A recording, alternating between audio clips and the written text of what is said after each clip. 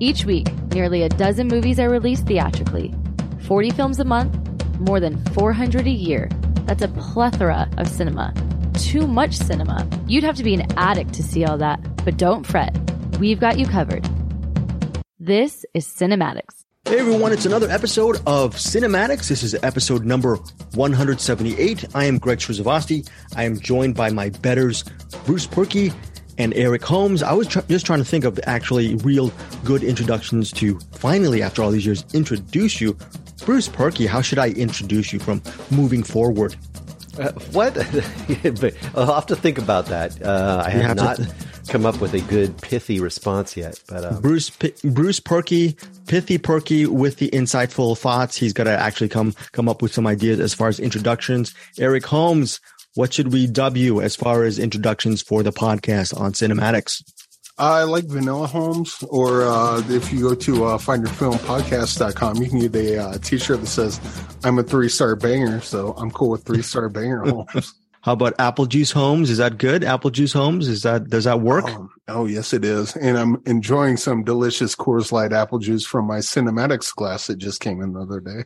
Very good. How is the glass? Is it sturdy? Are you warning people not to buy it? Because this was you're testing out the merch to see if they work out okay, Eric Holmes. Yeah, it's actually a really cool. So the design I had was a lot of transparency, which on the website looks a little different than what the glass looks like when it comes in. But I kind of dig it. It looks like an award, like one of the you see those awards where it's like crystal and it's got that kind of stank to it, I guess. That's not the right word, but that's the word I'm using right now. You're using the word stank to describe parts of our merchandise, not our personal merchandise, the merchandise of our podcast on findyourfilmpodcast.com. How has it been working on that site for the merch site, Eric? You've been doing that? Find Your Film and Cinematics, are all the items that you want already up there, or have you been creating new stuff? I've been creating new stuff, but the new and newest stuff will come soon, because I ordered some samples, air quote samples. Mm-hmm. And once those come in and I look at those and go, yeah, that's what I was looking for, you're going to see some really cool stuff coming up. A select few people know what that cool stuff is, but I'm pretty excited for it. So, well, we'll talk more about that when the time is right. Okay. Again, if you want some merch, go to our website, findyourfilmpodcast.com. I was going to throw it to Bruce Purkey about some kind of Indiegogo crowdfunding situation. Bruce Purkey, come back to us, Bruce Purkey, with your camera. What do you want to, you know what, before Bruce eventually will come back. But I also want to say, the last week or so, I've been going back and forth, and finally the website after all these couple of years, findyourfilms.com absolutely works now. And moving forward, I will be posting up a lot of my movie coverage, whether it be interviews, favorite movies, interview archives that I've amassed. Eric has amassed as well within the past years of doing a lot of filmmaker and actor interviews. A lot of our interviews will be housed not just on Deepest Dream, but on findyourfilms.com. Find Your Films, that website actually makes more sense, because now, we have that sister site, sister podcast, Find Your Film podcast, which I do every couple of weeks, and I do Blu-ray and DVD reviews. But moving forward, I'm also going to add a lot of the interviews that we do for the up and coming films or new movies. Though those interviews, which were housed here on Cinematics, will be moved over to Find Your Film, because look, the site's up now. Now we can actually do a straight port from the Find Your Film podcast feed for interviews to the Find Your Films website. If you want more information, go to our show notes regarding that. So that should be very, very interesting. Eric Holmes, you have a couple of things you wanted to say, I see. Yes.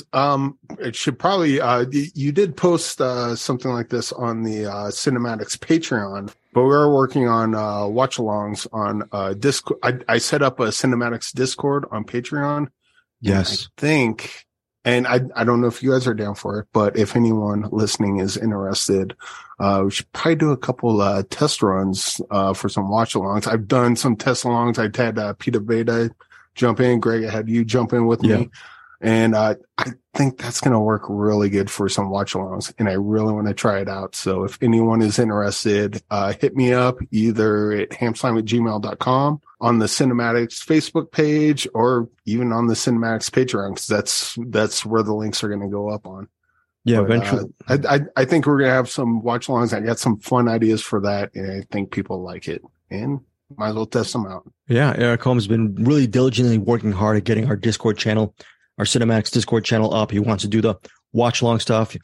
Like he said, he had Peter Beta on. I was on just to test it out. I really liked it. Eric got the movie to work, the movies we were working on, and it'd be nice to actually build our Cinematics community, which I think I'd like to say it started with me and Anderson, but I think the community really started with the start of the Cinematics Facebook group some 5 years ago. We now have about 620-ish members.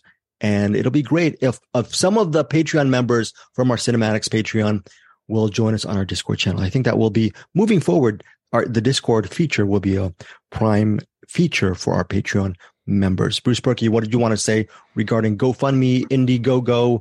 One of our friends is working on a film. What is it? Yeah, our friend, I lost my video feed again, but it doesn't matter. Our friend Joseph Navarro from the Middle Class Film Class is going to be the director of photography on an upcoming horror short called Raven's Landing, directed by Marcos Nunez. And they have an Indiegogo right now going on for that. They're looking to raise, it looks like $3,500. They're kind of playing around with that. That's about the amount they're looking for. And they've already made like 20 or 2,045, it says, as of right now. So if you go over to Indiegogo, search Raven's Landing, make sure it's directed by Marcos Nunez. Maybe throw them a few bucks and help out independent filmmakers that are trying to make something right now. That is Joseph Navarro, our buddy over at Middle Class Film Class. So we're going to actually have the link where you can find, I believe the name is Raven's Landing over at Indiegogo. I'll make sure the link will be on our show notes. Good luck, Joseph Navarro and crew, regarding your short film. Now let's go to our featured. We only have 2 features this week. We have a movie called Ambush, and then we have a movie called Linoleum. You know what? While Bruce's camera goes on and off, Eric Holmes, as per usual, you've over-delivered. Ambush, I told you, Eric, not to watch it because you only got it with only several hours to spare, and you decided to watch Ambush for this week's featured. You don't even have to do it for a rewind next week on Cinematics. You can talk about it this week on Cinematics. Let's start with you, Eric Holmes. I don't know how to really talk about Ambush. It's a Vietnam War set film with a certain kind of indie budget. It's top lined by Aaron Eckhart and Jonathan Rhys-Meyers and also Connor Paolo. You might know Connor Paolo for his run on the successful TV series, the original series, Gossip Girl. And obviously, you know, Jonathan Rhys-Meyers from a lot of really interesting films. And of course, our buddy Aaron Eckhart from that Brian De Palma film, The Black Dahlia. When you think of Vietnam War film headlined by Aaron Eckhart and Jonathan Rhys-Meyers with an indie budget, you're thinking, okay, it'll be really interesting to see what happens. Look, Jonathan Rhys-Meyers, he plays sort of not a mercenary, a hunter, a soldier. He's sort of a soldier of fortune kind of guy. He has a dog who actually hunts the Viet Cong during the war. So he has a special set of skills.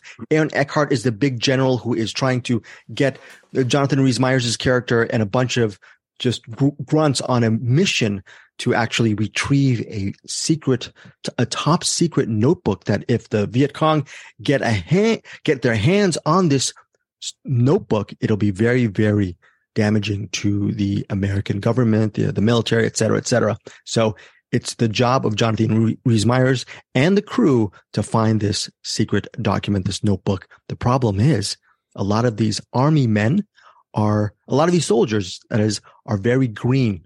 They're wet behind the ears. They're really not experienced. A lot of them are just engineers or mappers. And that's one of them is played by Connor Paolo.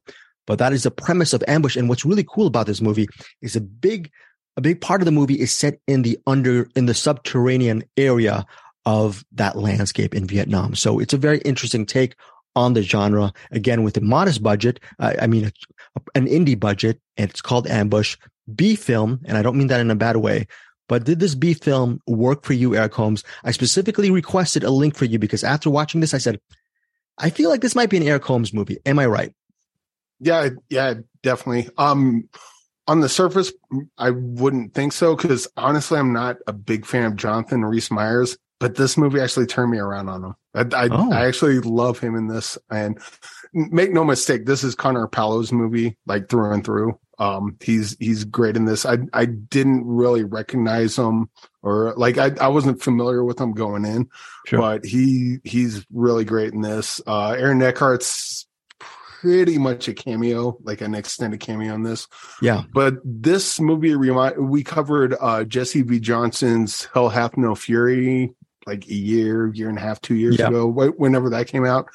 Love Jesse V. Johnson. We need to cover more of his movies. 100%. He comes out with like 100 a year, and we don't cover nearly enough of them.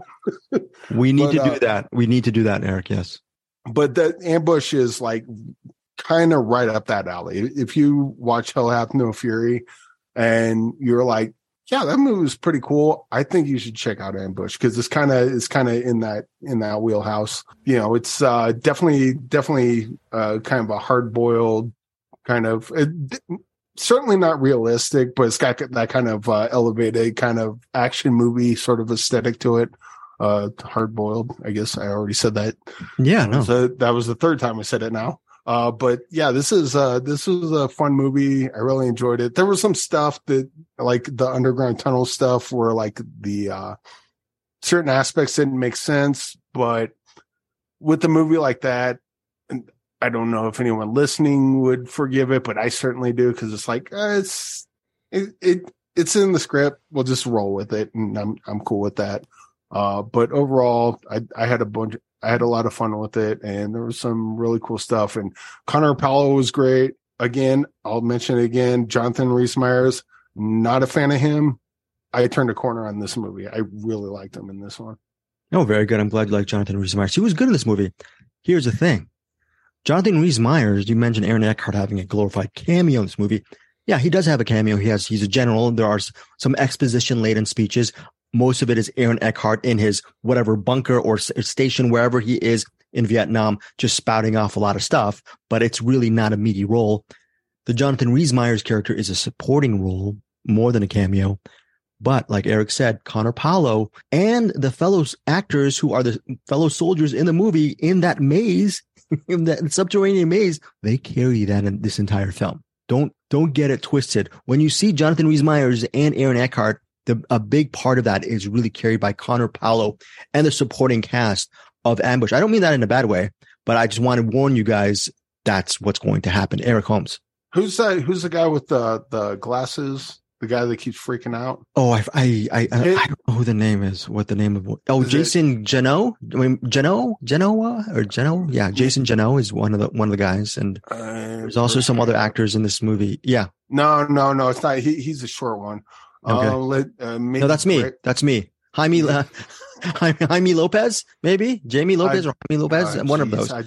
Look, a lot of these, but he's a guy in this with the glasses, and he's constantly like flipping out. Bruce doesn't flip out too much. He's calm and collected. You mean the person with the bespectacled young actor in the movie? I don't know. Maybe Nick Heyman. He looks like one. I don't know. But I know who you're talking about. I really hate that I can't figure out which one it is. But regardless, his character in this is like way over the top. But man, every time he pops in, I'm like, you nailed it, dude. You nailed it. Also, what was it? Mark Brandt. He's the guy with the flamethrower. Yes. Which, by the way, flamethrower in an underground tunnel. Terrible idea, but that's the kind of movie this is. It's like, it does stuff that's kind of ridiculous, but I just kind of went with it, This was a really fun movie. And again, if you watched Hell Hath No Fury and you thought to yourself, this was fun, I'm glad I watched that, this is kind of on that level. And I think some people are going to dig it, some people aren't, but I had enough fun with it for sure. Okay, Eric Holmes, I want to ask you one more question before we move on with Linoleum. Let's just say that people want to see more of Jonathan Rhys-Meyers and Aaron Eckhart. Will they be gypped if they see Ambush, or you're saying the story is good enough without those top-line stars? Because Connor Pallow and all those other actors we can't mention on IMDb did a pretty good job as far as carrying most of the narrative. Well, I'm not sure if we're allowed to say gypped, but to your point, right. I meant that in the best way. Cheated. Yeah. But Aaron Eckhart, like, you could have replaced him with any name actor. He's great in this, but he's not. He's basically a cameo. Like Aaron Eckhart, you take him out of the movie, it's the same movie, really. Jonathan Rhys-Meyers kind of adds a lot more, which I was absolutely surprised about. And you take him out of that. I just really love his character in this. And I'm actually, this is like when Mad Guy came out. And like Phil Tippett, the movie did before was a Starship Troopers 2 that went straight to video. Yeah. And that movie sucked. And then he comes out with Mad God, and I got so excited. I was like, ooh, he nailed it. This is kind of how I feel about Jonathan Rhys-Meyers. I did not like him before. And then this one comes out, and I love him in this movie. And so I'm actually really excited and really happy to see him. So to take him out of this movie would be a detriment, and I would not want that to happen. Okay, so that's kind of a compliment regarding Ambush, Eric Holmes. Kind of backhanded. I know if Jonathan Rhys-Meyers is listening to this, he's not, but if he did, he'd be like, Eric can go F himself. And I get that, Jonathan. I get that. I understand. But what I'm saying is you were great in this, and you made me turn the corner, and you made me eat my own hat, and congratulations. And I apologize. Let's also give props to Connor Paulo. He is, like Eric said, the lead in Ambush, and he plays an engineer, a soldier, an official, a military. He's trying to climb up the ranks, but he is totally what is it, Eric? What's the right word? He's very intimidated. He's nervous. Over his head. He's in over his head. There's other guys who are manly men around him, and he's the one who's really the weakest link out of this whole unit, whether it be the top line, the top brass, or the top mercenaries, the top soldiers, or even the middling soldiers. He's the weakest one of the bunch. And it's great to see his character's journey throughout Ambush. And Connor Paulo does a great job. I was surprised as well. Eric Holmes, let's start off with your review on Ambush, your rating on Ambush. I think this would probably be I almost want to say 3-star banger, but I think I'll just go 3.5. 3.5. 3.5 for Eric Holmes. That's a solid recommend. I also give Ambush 3.5 stars. So both Eric and I agree. It's a right down the middle, solid recommend. We both say, it hits theaters and on demand and digital on Friday, February 24th. Any final words on Ambush, Eric Holmes? Any final again, if you've seen Hell Hath No Fury and you like that, give Ambush a watch. If you watch Hell Hath No Fury and you're like, not for me, probably stay away. I think there's a lot of fun to be had on this one, so maybe check it out. Okay, fun to be had. There's a movie that I haven't seen. It's called Linoleum. My dad used to always say, there are two kinds of people in the world, Cameron. Astronomers and astronauts.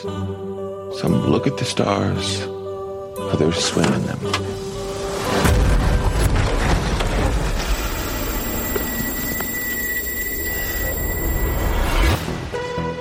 You look like a younger, better-looking version of me. You don't believe me, do you? It's a really crazy story, Ken. Tony, did you give the Saturday morning slot to another show? They want a different host. Kent Armstrong. I can't believe you crashed your car yesterday. I'm afraid I have no idea what you're talking about. He's like my antithesis. What? Some old-ass Russian rocket fell from outer space and it crashed in our backyard. Welcome to Fairview Heights. You think this is just chance, all this happening right now? You're a scientist. What else would it be? Can I see it? Sure. Come on. You've got this pile of rocket crap right here. Why don't you just build your own rocket? It's not that simple. Yeah, it might be.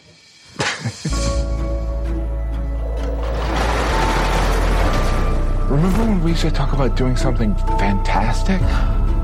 Whatever happened to that? I'm the only one who's even remotely rational anymore. Oh, you built this thing in like a month?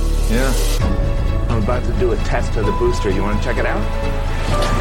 3, 2, 1. What? Wait. Einstein came up with a theory of relativity when he was 26. You go do what you're destined for. It's not that simple. It's not that simple. Not that simple. Why do you always tell yourself that? What are you doing? Something fantastic. The view is so shuttle launch, 90 seconds. Now, open your eyes.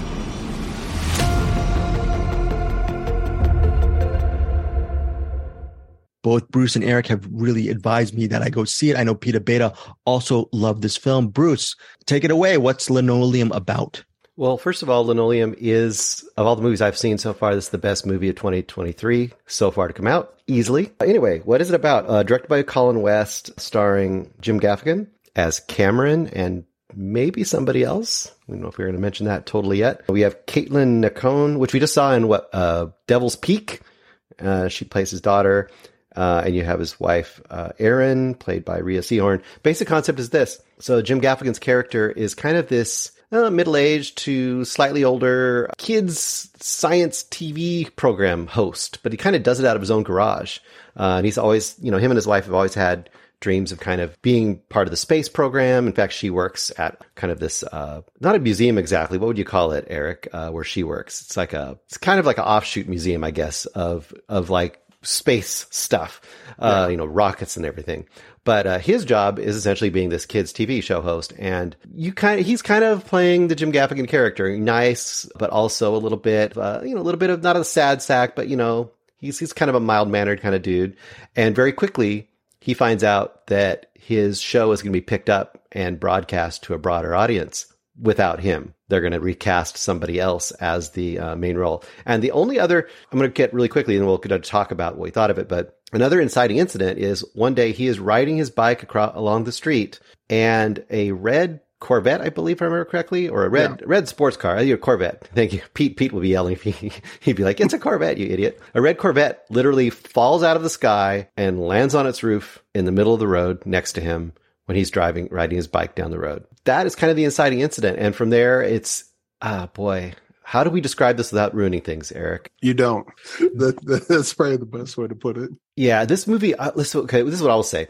This movie is a master of tone that could easily go off the rails. This could easily become too whimsical, too quirky. It could go full Wes Anderson. It could go schmaltzy. It could go, and some people might think it goes a little into those territories. I think for me, it rides the line absolutely perfectly. It's got real emotion without getting overly sentimental. It's got fantastic characters. It's got a lot of humor. It's got a ton of heart. And one thing that I also really, really loved about it is, a lot of times the other family members in a movie like this, when it's, kind of mostly about Jim Gaffigan's character, they kind of get short shrift. And I feel like his daughter and her, budding relationship with a young man absolutely are amazing and great. And you really fall in love with those characters. His wife is absolutely a great rounded character that you also fall in love with.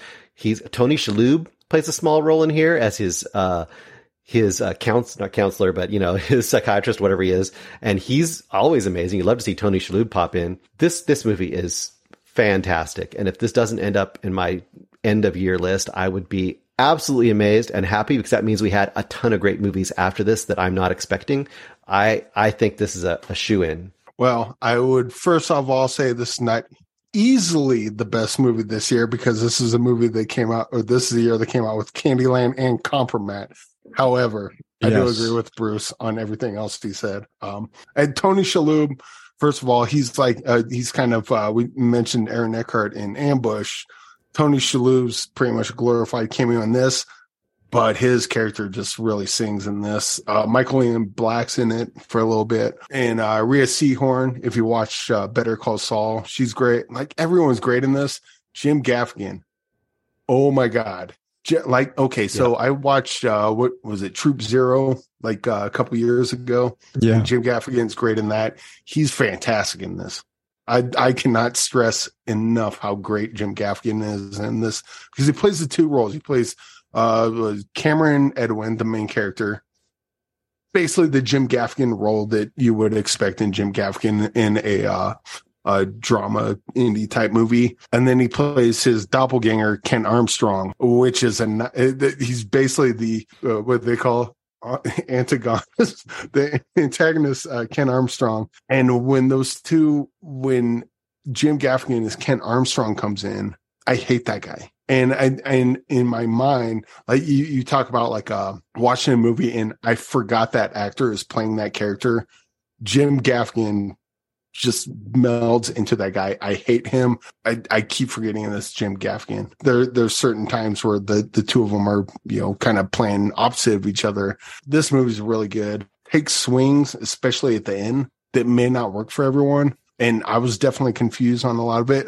I interviewed the director, Colin West, and I really wanted to talk to him about the ending, but we didn't have enough time. But I think that's to the movie's benefit, because it's kind of one of those endings where a lot of it is left up, it presents itself, but a lot of it's left up to the viewer, and you can kind of sort of thread your own needle in that respect. And I really look forward to watching this movie again and kind of decoding it a bit. And go ahead, Bruce. Oh, I was just going to say on the ending part, I would also say that for me, I think the ending just brings it up an extra notch, because I could see it not working 100% for people, but I feel like what the ending does that a lot of movies don't necessarily achieve, there's a lot of little breadcrumbs throughout the movie that they could just kind of leave as enigmatic things, or things that don't have to be answered. They're just strange or quirky things in that universe, but they are tied together. Whether or not you understand the exact mechanism of how those things tied together, they are all tied together, I think, in that final sequence. And I think that final sequence is a masterpiece. And I think people who like it are going to love it. And I think people who are a little confused by it will actually feel maybe compelled to kind of go back and rewatch and try to figure out certain clues and what those things were. Once again, I'm being purposely vague about some of this stuff. And I'm not going to compare this to a movie that I would compare it to, because that would also give away some major things as well. But it's just a beautiful movie. I think it's really, really wonderful. I agree. And I think the cool thing about the ending, even though like when I first watched it, it took kind of a while for me to process, but this movie is like the movie is so confident in what it's doing. Yes. Like sometimes you see something that's confusing, but you get the sense that the filmmakers don't know what they're doing. So it just seems like a mess. This feels very deliberate. And so I feel confident that I can go back and kind of, okay, let's pick this apart. Let's see what it all means, man. That sort of thing. And I love movies like that, where you can kind of put the puzzle pieces together, because you know that the filmmaker is that good that the puzzle pieces will fit together. You just you might have to do a little extra work, which, if there's a there, then it's totally worth it in a movie like this. And also Jim Gaffigan is awesome. And this is also the kind of movie I feel like this is the kind of indie movie that could have broad appeal. This could be one of those movies. I mean, it's kind of hard to do these days, but you know how we'd have movies like My Big Fat Greek Wedding, or these kind of movies that would kind of like break out of that indie like budget and all of a sudden become like bona fide hits. This is the kind of movie that I think in the right circumstances could become one of those movies. Huge praise from Bruce Purkey and Eric Holmes. Bruce, what is your rating on Linoleum? 5-star, easy. Easy 5 stars from Bruce Purkey. What about you, Eric Holmes? I kind of want to go 5. I'm going to go 4.5. And I don't know why I'm not going 5 stars. I mean, it's what you think, man. Is there a 4.5 star banger? No, this will probably, this is like, it's a 4.5 now, but we've talked about movies like this before. It's like where it's this star rating now, but once I get into it more and break it down, it'll probably go up. And again, Bruce, I should probably just go 5 stars, but I'll go 4.5. 4.5 from Eric Holmes. And Bruce, like you said, you'd be surprised. You wouldn't be surprised, that is, if Linoleum is one in your top 10, top 12 by the end of the year. It'll at least be in my top 31, which I do every December, but it could easily be in my top 10, because there's always there's that extra something that makes something special to you. And this one, I think what it has is it has characters that you actually just kind of love. Like, I want to spend time with these characters again. And even movies that I really, really love, sometimes they don't have that. And this does have that. Bruce, so many kind words about Linoleum. Now you're going to make me actually want to watch a movie this year. I have yet to see a movie this year, Bruce. So maybe it might be Linoleum might be my first ever movie to watch. You could do worse. You could do a lot worse. I could do a lot worse. Start with a good one. Start with a good one. Wait, what are you talking about, Bruce? You better see Ambush, because that's a very good one. So that's 3.5 stars for Ambush from me and Eric. But then let's get to the point. For Linoleum, 4.5 stars from Eric Holmes, and 5 stars from Bruce Perky. Linoleum. It says here on Gaffigan's Twitter feed, it says coming soon. That little mini poster from Shot Studios. Specifically, though, it is hitting theaters, only in theaters, Friday, February 24th. And if you want more information, go to linoleummovie.com. So we're done with our features. Now we're going to our recommends. Babylon. I have to do Force 5 tomorrow with Jason Kleberg.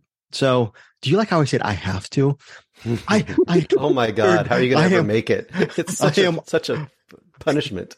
I am honored to be, just one of Jason Kleberg's many. You have to force all 5 of those. Force all 5 of those.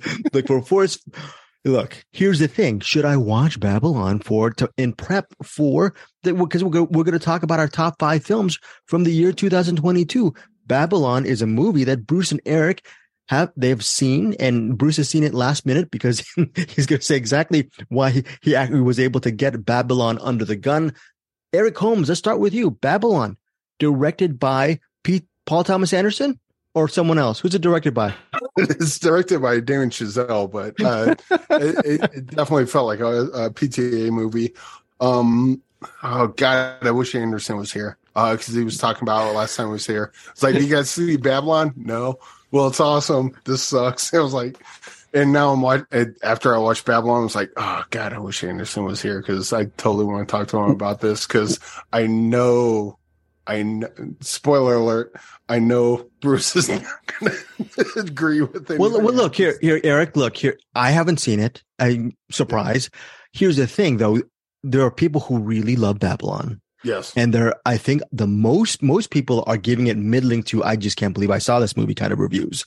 So do you understand the divisive nature, and why do you fall on the favorable side of Babylon? I love this movie because I was laughing throughout. This had a bunch of like undercover comedy to it, and not like the Bruce message to us that there's an opening scene where an elephant poops on someone, and that was certainly a thing.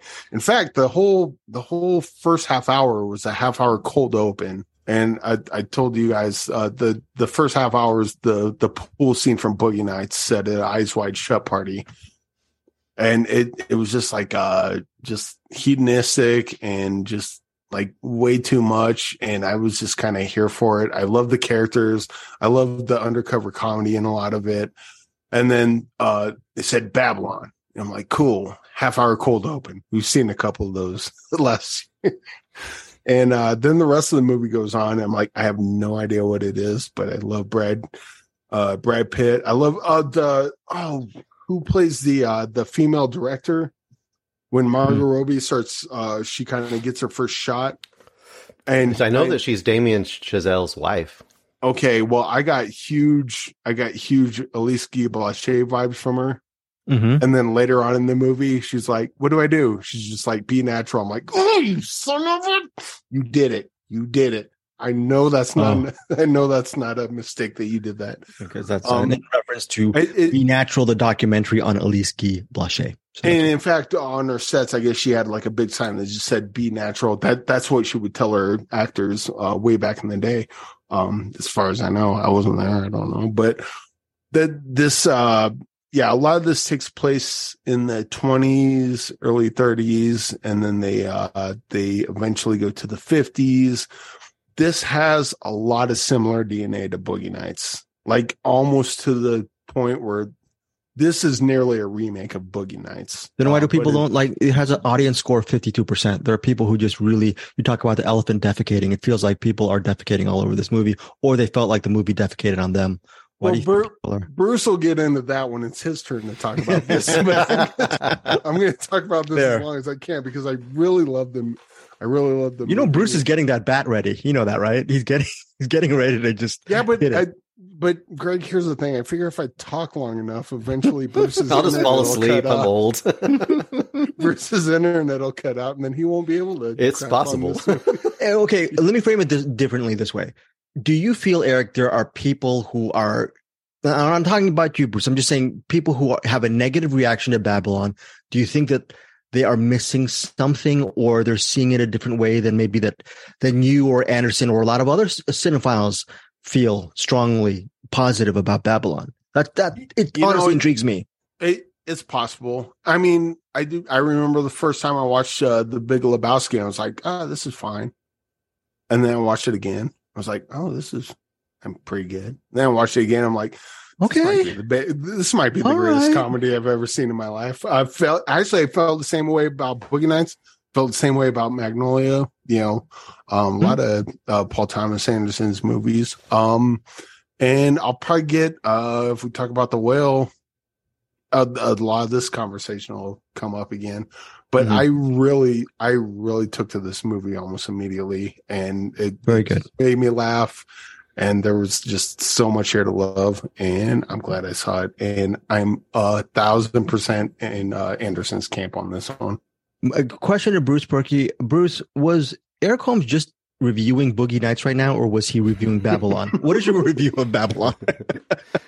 Well, I mean, I could see the comparisons, and I could see why he compares it to that. The thing I would say, I guess I would counter that Boogie Nights and Magnolia and all these other movies he mentioned, Big Lebowski, all have characters. And this movie does not have characters. Wait. Hey, Bruce, do you see why people love it? Because there is that camp. Yeah, I mean, I guess, I mean, fireworks are fun to watch. They make lots of noise and they make pretty colors. But the visuals, the scope of it, the epic scope at 3 hours. Here's my problem. Yeah. It's the attitude of the movie itself, and the making of this movie is this. And I was trying to think, like, what is a good comparison? You know me, I've come up with my various things, turds and all that stuff before. To me, I thought of it like this.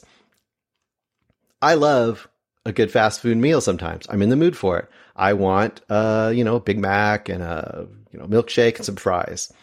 But then if McDonald's takes that exact thing and then they repackage it as a 3-course meal that takes 3 hours to eat, and they're going to charge me $100 to eat it, and they're going to say that you're having this very fancy meal when really you're just getting this Big Mac, then I feel cheated, and I feel like you think you're something you're not. It's like the opposite. For me, this is the opposite of a 3-star banger. This is a movie that pretends to be something it's not, and then wants you to love it for it, as opposed to being exactly what it is. And just saying like, hey, I'm a trashy fart movie, fart sounds and crap movie and whatever. Here's my problem. There's a lot of problems with this. It's a big mess, but there is some fun stuff in it. The craft is amazing. It's great. Okay. The craft, the look. Mm-hmm. The characters are pure crap. The characters are caricatures at best. And all of them. Do they make the word caricatures? Do they give the word caricatures a bad name? Is it that bad? Yes, because I mean they're just types, the young brash starlet who wants to make it in a crazy world and does whatever she can to make it there, and then has some sort of a downfall. The aging actor who's going, aging out of his career and, getting drunk a lot, and he's aging out of his career. And I won't even mention how much they're ripping off Singing in the Rain, but of course they acknowledge that, so that makes it okay. But the most egregious thing is the potentially most interesting characters in this movie that are sidelined are, there's the one character, I have to write it down because I can't even remember who she is because she's barely in it. Lady Fei Zhu, played by Lee Jun Lee. She makes an amazing entrance, and you're like, oh, this is going to be a really interesting, cool character who you barely see for the rest of the movie, even though she's on the poster.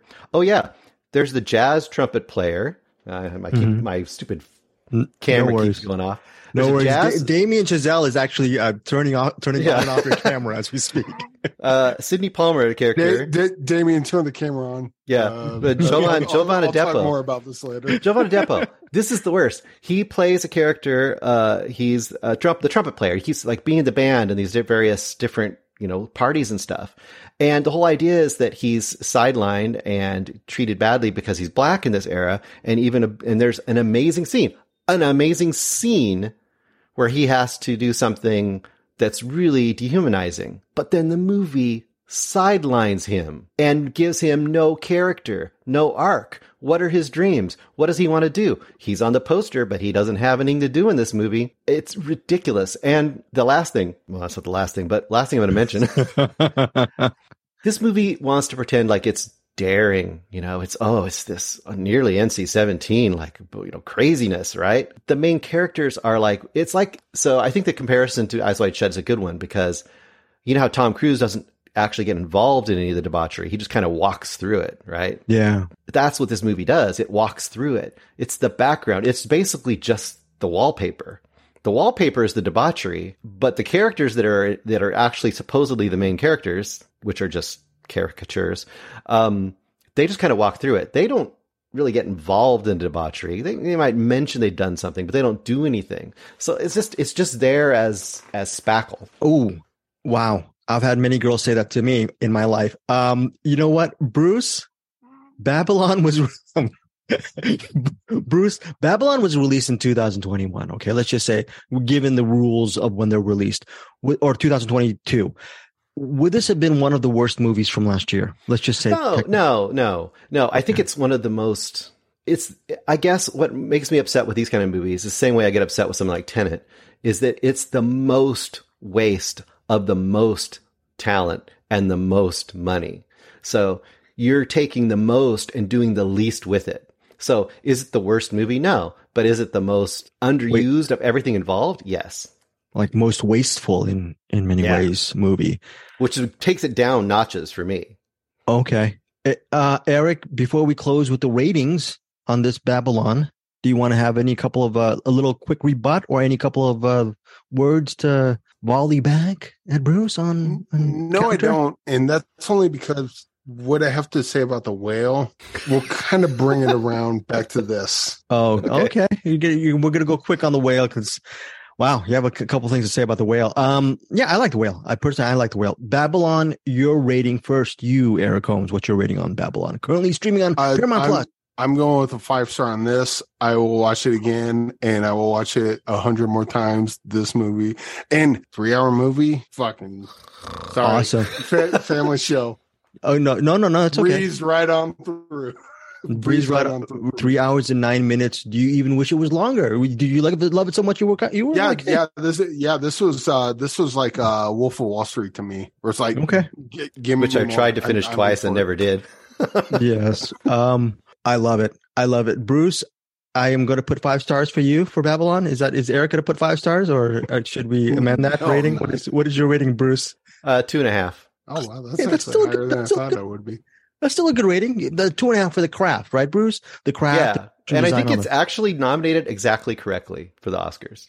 Because I think it's just nominated for like production and costumes and stuff. That's absolutely correct. Oh, and also I heard people praising the soundtrack and the score for this. The score is crap. It's so terrible. No. It's so terrible.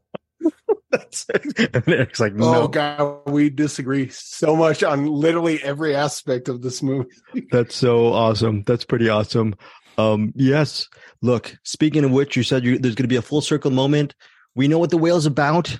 Eric, some hot takes on the whale. What did you want to say about the whale? We know all our reactions. And what is you said you wanted to say something about the whale before we get to these final 2 recommendations and the box. So I don't have a hot take on a whale. At least I don't think I do. But I do have a take on it. I first of all, I love this movie. Mm-hmm. I absolutely just leaned into and ate up everything that Darren Aronofsky and more importantly Samuel Hunter, the writer who wrote the play and wrote the screenplay, put down. Brendan Fraser is great. Hong Chow is fantastic. Everyone in this movie is great. But there is also a lot of talk about whether or not it's fat phobic. And we brought it when Anderson brought it up earlier.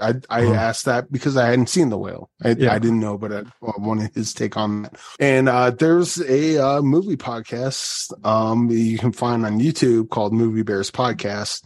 And they go over everything about the whale, about what they think. And because they're movie bears, they're fat, they're gay, and they're proud of it. and a lot of what they think is, and what they, there's a lot of stuff in our society that they have to contend with because society doesn't love them a lot of the times. It's coming around. And I certainly love them. But Brad, Jim, and Will, I love all three of them. But that doesn't mean that, their point of view is of a world that doesn't fully accept them, which is sad. But, that's what it is. I can't change that. I wish I could. And so they have their own thoughts on the whale. And I would implore anyone to watch the Movie Bears podcast, that episode specifically, but just in general, because they have thoughts on it. And I think all their thoughts are well thought out, and they're correct. And I disagree with a lot of their thoughts, and I'm also correct. And this is where I'm going to bring it all the way back around to Babylon. I watch Babylon. Anderson watches Babylon. Bruce watches Babylon, and we all have wildly different opinions. Yeah, I watched The Whale. Yeah, I watched The Whale. Brad, Jim, and Will watch The Whale, and we all have wildly different takeaways from it. Yeah. And so what I appreciated most about The Whale is that I saw it as a person dealing with their own depression and with their own, not addiction, but I think the reason why they went with the fat thing was because that's a visual representation of him trying to kill himself. You don't get that same visual representation if he's trying to do drugs. You don't get when you see him completely overweight, you see him right away in your head, it clicks what it is. Whether or not Darren Aronofsky was right to do that, whether or not Samuel Hunter was right to write that, that's up to you. But what I loved about this was it made me think of just art in general. And I'll bring up Anderson and Groupers again. Groupers comes out, and there are people that hate it because it's quote woke and they hadn't seen the movie again, but they have their own opinion on it. I watch Groupers. I love Groupers. Anderson, created Groupers, and he has his opinion on what it is. This is, I have this idea in my head. This is the idea I want to put forth to the world. Not everyone's going to agree with that opinion. Not everyone's going to grab that opinion. And to bring it back around to Babylon again, different people are going to take different things from art. I get it. Yeah, I get it. And it's really fantastic that someone can have an idea, put it out there, and these whole different things come up. Like, for instance, back to the Movie Bears thing, The Whale comes out. I don't think Darren Aronofsky wanted this to be a fat-phobic or not fat-phobic movie. I don't think that was in his mind. Yet that was created with the Movie Bears podcast and other people talking about it. It got different conversations out about it that wouldn't have existed otherwise. And I think that's a beautiful thing about art, where I want to express this, but sometimes other things are born from that. And I think that's beautiful as well. I think, very good. Bruce, I disagree with you about Babylon, but it's beautiful that you think that. I get it. I understand your whole epic treatise on art, the interpretation of it. What I took from it is Bruce is right and you and Anderson are wrong. And then my opinion matters and everyone else is secondary. Bruce, did I get the thing correct? Did I interpret the whole thing? You have to see Babylon, then you can say that. Come on, Bruce. Eric should know. Eric already knows this. I never watch any movies. Okay. Anyways, to be honest, I remember when I interviewed an author years ago, and he said, my book is not finished until it's read. And when people read the book or when people watch the movie, that's when other stories come out, like whether the movie's fatphobic or not, that it's born out of everyone's interpretation. That's the diversity in opinions, and that makes the world go round. You know what also makes the world go round is the camera going on and off, Bruce. Yes, Eric Holmes. Yes. Before we get to Bruce's that spot. I would take that. I would take that quote a step further. It's not finished until it's read and discussed about. Yes, because that's what art's about. You take the ideas and you mull it around in your head, and like, this is what I think about it. This is what I think about it, and then you have the conversations. And sometimes you come up with something, and it's like, that's not the idea I had in mind. But this is just creating a whole new life that I had no idea that would come of it. And I think that's a great thing when that can happen, whether or not that was your intention. And sometimes it's bad, sometimes it's terrible, but sometimes it's a great thing. And I think The Whale, for all the people that loved it, like myself, and all the people that didn't love it so much, the people that didn't love it have a great conversation going, and a conversation that needs to be going. And I think for that, I'm glad this movie exists, and I love it for that. Very cool. Very cool. Nice speech. I always thought art was not for communication. Art was for my own distinct pleasure, but it's good. I'm glad you feel that way, Eric. It's more generous and humane and humanitarian and humanistic way of looking at the world. I'm sure Bruce agrees. You agree with the humanistic. Art is not just solely for your pleasure, is it, Bruce? It's not for your own Babylon, is it? Huh? Yeah. That's what I do. I put it on the walls and I'm like, grease up. You know what, Eric? We got to wrap the show up pretty quickly. You had a long thing. I have an elephant coming over to do some business on me with the movies, so I got to get to Babylon in a second. But look, Bruce, you have Death Spa, and you have Death Spa. All That Breathes. Can you tell our listeners before we get to the box movie that you and Eric saw? Why are these movies just like night and day? I'm going to review the morning, and then I'm going to review the dead at night. So talk about these two projects. I'll barely talk about All That Breathes other than to say it's on HBO Max. It's nominated for Academy Award for documentary. It's about these brothers in India that are trying to rehabilitate and save kites, which are like hawks basically. But there's like thousands and thousands and thousands of them. They're all over the place. And it just kind of follows them doing that. It's not the most scintillating and exciting documentary I've seen this year, but there is something to be found there. And the brothers have quite an interesting banter. They have an interesting way of communicating, but the movie's pretty slow. So I would say not a waste of time. I would say for me, it's 3 stars. So it's barely not a waste of time. And it probably kind of depends on your personal love of like nature documentaries. It might play better for people like that, but definitely Wildcat better. Wildcat. I'm thinking about nature. Yes, Wildcat's way better because Wildcat has a lot more human story to go with it. It has a narrative that you can kind of follow. This one is a lot more freeform.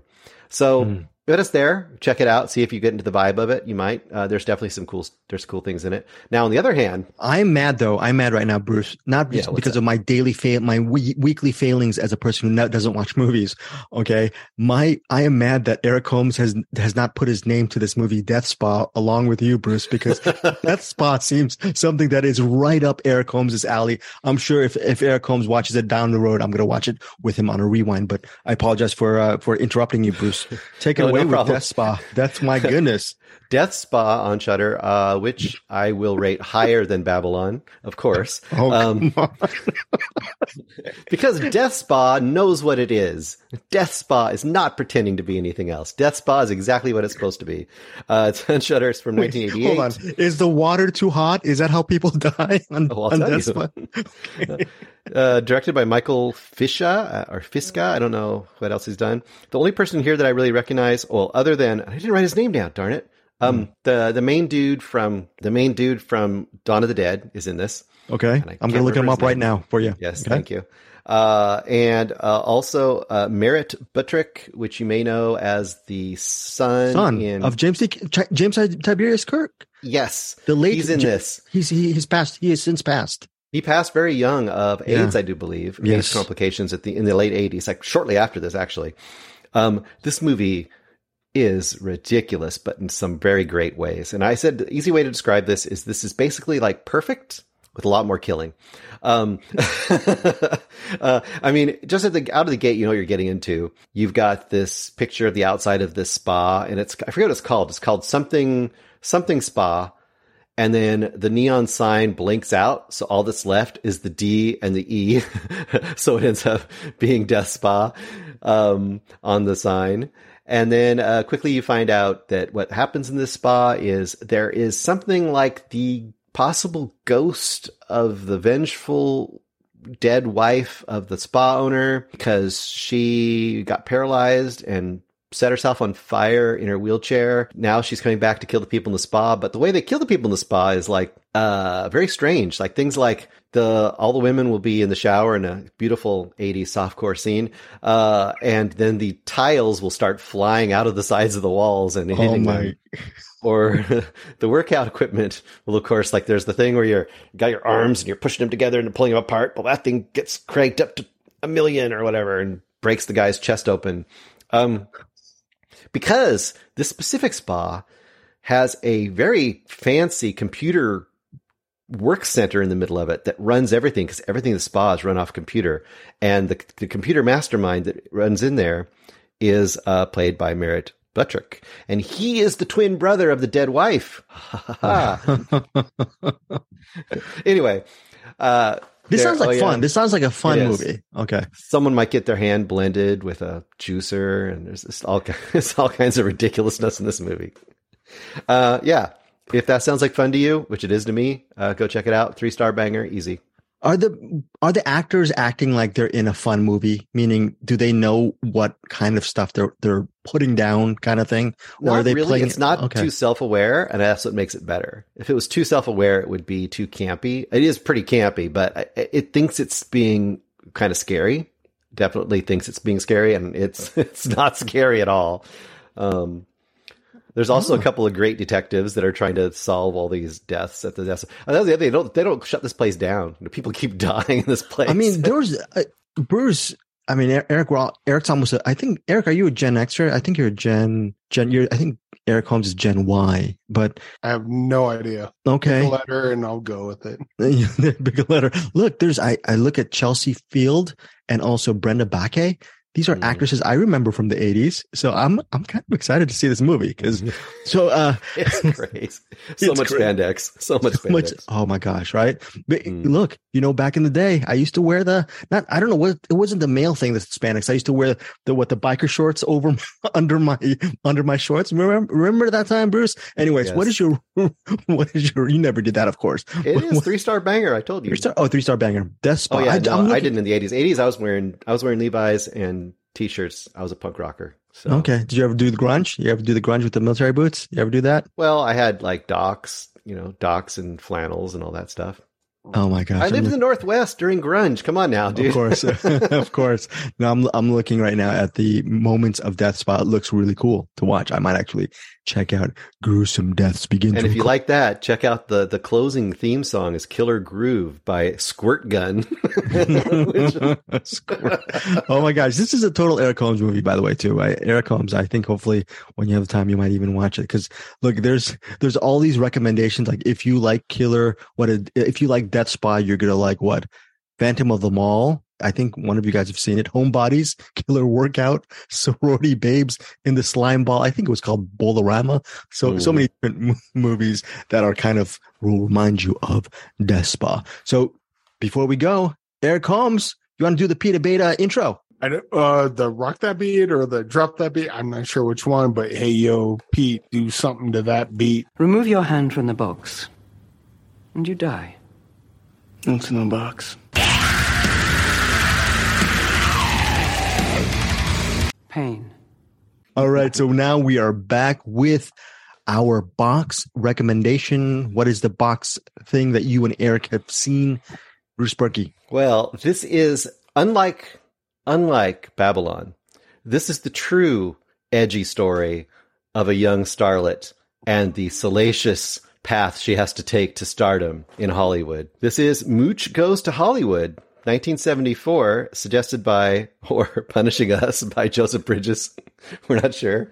Directed by David Erdman. Richard Erdman. Is it Richard Erdman? Yeah. Dick Erdman? There you go. How do I get David? I don't know. Anyway. I have no idea. Doesn't matter. This movie, oh my gosh. Well, go ahead. It's just called Mooch, right? No, it's called Mooch Goes to Hollywood. IMDb has it as Mooch. The poster says Mooch Goes to Hollywood. there's a picture of a dog with what it looks like a hobo with some kind of naps thing with a stick on his mouth or her mouth, his or her mouth. It's a her. Come on now, don't get this twisted. Okay, my bad. So Mooch is a story of a young woman dog that comes to Hollywood and wants to make her way and meets various stars and has to keep going back to the same vet for another slapstick moment. Wait a second.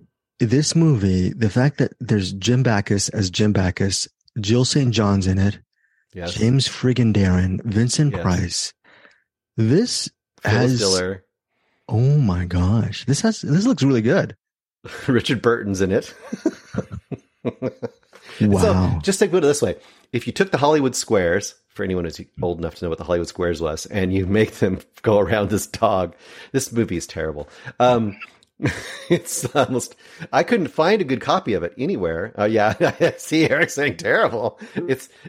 I hope Eric from the writer of Naked City, the TV series. This is like, I think, I don't want to take Eric's thunder, but at some point he says something like, when it gets so bad that it comes around the corner and becomes good again or something like that. I really hope that Eric defends Mooch, because you've been bullying Babylon the entire episode, Bruce, and now you're gonna beat up a dog. This movie has things that there's things in this movie you cannot unsee. Seeing a dog as a stripper, I did not expect to see. This dog gets thrown at least 6 or 7 times, like literally thrown. Okay, that's not cool then. Yeah, it's the dog that played Benji, and I think was in Petticoat Junction, all that stuff. It's the same dog. This dog wears false eyelashes at one point to really strange effect. There's a song that we get to keep hearing, which is absolutely something. Aaron McGavin's in this? It says uncredited. Maybe. Edward G. Robinson, uncredited. Cesar Romero, isn't it? Mickey Rooney? There's a lot of these. David Wayne? My goodness. The real pool scene from Boogie Nights is in this movie as well. Look, okay, so this is a horrible movie, Bruce. It's just not even entertaining on a base level. Like so bad it's good kind of thing. It kind of gets there. I mean, if you go in with that attitude, it's only like 65 minutes long or something. There's an absurdity. There's like 50 something minutes long. Yeah, there's an absurdity factor. Yeah, that's true. Okay, Eric gets to pop in. It's crazy. Eric, please defend this movie. Maybe get some love to Mooch, or Mooch Goes to Hollywood. All right. The 1974 TV movie Mooch, starring Higgins as Mooch, the dog. It goes on a wonderful, pretty much everything Bruce said. I'm starting to watch this movie, and my first thought was, Joseph Bridges, what did we do to you? And I'm sorry. I think at about 20 minutes into this movie, I'm like, Joseph Bridges, you freaking genius. Thank you for bringing this movie in front of us. What was that Power Rangers movie you had us watch? Oh God, I don't know. It was like the Filipino version or something. Yeah, it was like I can't remember. It was like over a year ago, and I can't remember what happened last week, let alone a year ago. Yeah. But this was kind of on that level. Like Mooch is. So watching the dog go on his adventures, like so the dog will just kind of wander around. Actually, yeah, Bruce, you're right. This is a lot like Babylon. I told you. And it's like you said less than a third of the length. I get it. And now that I'm thinking of it, Mooch was quite a lot like Babylon. In fact, is this 51 minutes too long for you? No, it is 51 minutes, perfect amount. It could have been 10 more minutes, 10 minutes and 18 minutes longer. I'm trying to do the math in my head to make it 69 minutes. But point is, this movie is like, it's kind of ridiculous, but it's also kind of awesome. And back to the whale thing, like, people put up art. I don't think this was art. I think this was, hey, we'll just throw a movie together because Zsa Zsa Gabor's famous for some reason. People like Phyllis Diller and people like Vincent Price. We'll throw a dog in there and we'll put it on TV. And this movie is 1,000% air quote content. This is not art. But that's kind of what I was talking about with the whale. People get different things out of different things. And as this movie kind of went along, I was like, I kind of love that I'm watching this. Well, I'm that's really cool. enjoying the hell out of this, and I'm getting some out of it. Okay. Which would not have happened if not for not only the filmmakers that made this, but also Joseph Bridges. So thank Do you for that. think the director... Even though I suspect Joseph Bridges is trying to punish us for some reason, not so much. I liked it. So there. Okay, so it's directed by Richard Erdman, who passed away in 2019. I say David Erdman, but whatever. Yeah, David Erdman, right? David Erdman. Eric, do you think he had some talent because you like this movie? I don't mean this in a facetious way, because there's a reason why I'm asking you this. This was not that kind of movie. This is pretty clearly a movie just kind of put together as a project and assignment. I don't think Richard Erdman was like, this is what they're going to remember me by. This is my, it was just something kind of fun to put together. Okay. As air quote content, and it works as that. And, if you want to dismiss it, you can, but if you just kind of give it into it, it's actually kind of fun. And I'm kind of glad I watched it. Okay. Bruce Perky, your rating on this box movie, Mooch Goes to Hollywood. I'm going to go with Joseph Bridges' suggestion. He said this might create a whole new category, and that's 2-star banger. Which I guess if we're going to define it, it's probably a movie that's so what the F that you can't believe it exists, but yet it does. So here it is. And we watched it. 2-star banger. 2-star banger. Eric Holmes, your rating. Joseph Bridges is an absolute genius, and he deserves his own star banger. So I agree. 2-star banger just for you, Joseph. Thank you. Thank you, Joseph Bridges. He does so many great recommendations for our Cinematics Facebook group. Again, if you want daily movie recommendations, giveaways, and just talk to me, Bruce and Eric, and Bruce and Eric pretty much man the ship on the Facebook group. They're really good at talking to our fellow members who are just as big of a cinephile, if not more than us. There's so many really great members. I'm trying to think. There's Joseph Bridges, there's Matt Stillman, Chad Wilfong, Angie Clark, so many wonderful people who contribute on a daily basis, giving movie recommendations for our Cinematics Facebook group. The reason why I was asking about Richard Erdman is because I wanted us maybe one day to see Erdman's previous film from Mooch is a 1973 G-rated film called The Brothers O'Toole, and the plot is the brothers, a couple of ne'er-do-wells, turn a sleepy mining town upside down in their search for quick riches. It's headlined by John Astin, Pat Carroll. Richard Erdman plays a judge in the movie. Lee Bleeben Merriweather is in it. Lovely Merriweather, Jesse White. So might be something I just might want to watch myself. So we'll see. Maybe I should watch Mooch first before I try The Brothers O'Toole. All right, that's it for this week. What is in the box, Bruce? What are you picking? What's in the box? Let's look here. Oh, I had an idea called the Watch and the Botch. Watching the Botch. Because if you say it, it sounds like watching the Botch. This is suggested by David Gulick. Mm-hmm. Directed by Don Coscarelli, apparently. Yes. 1976. Phantasm?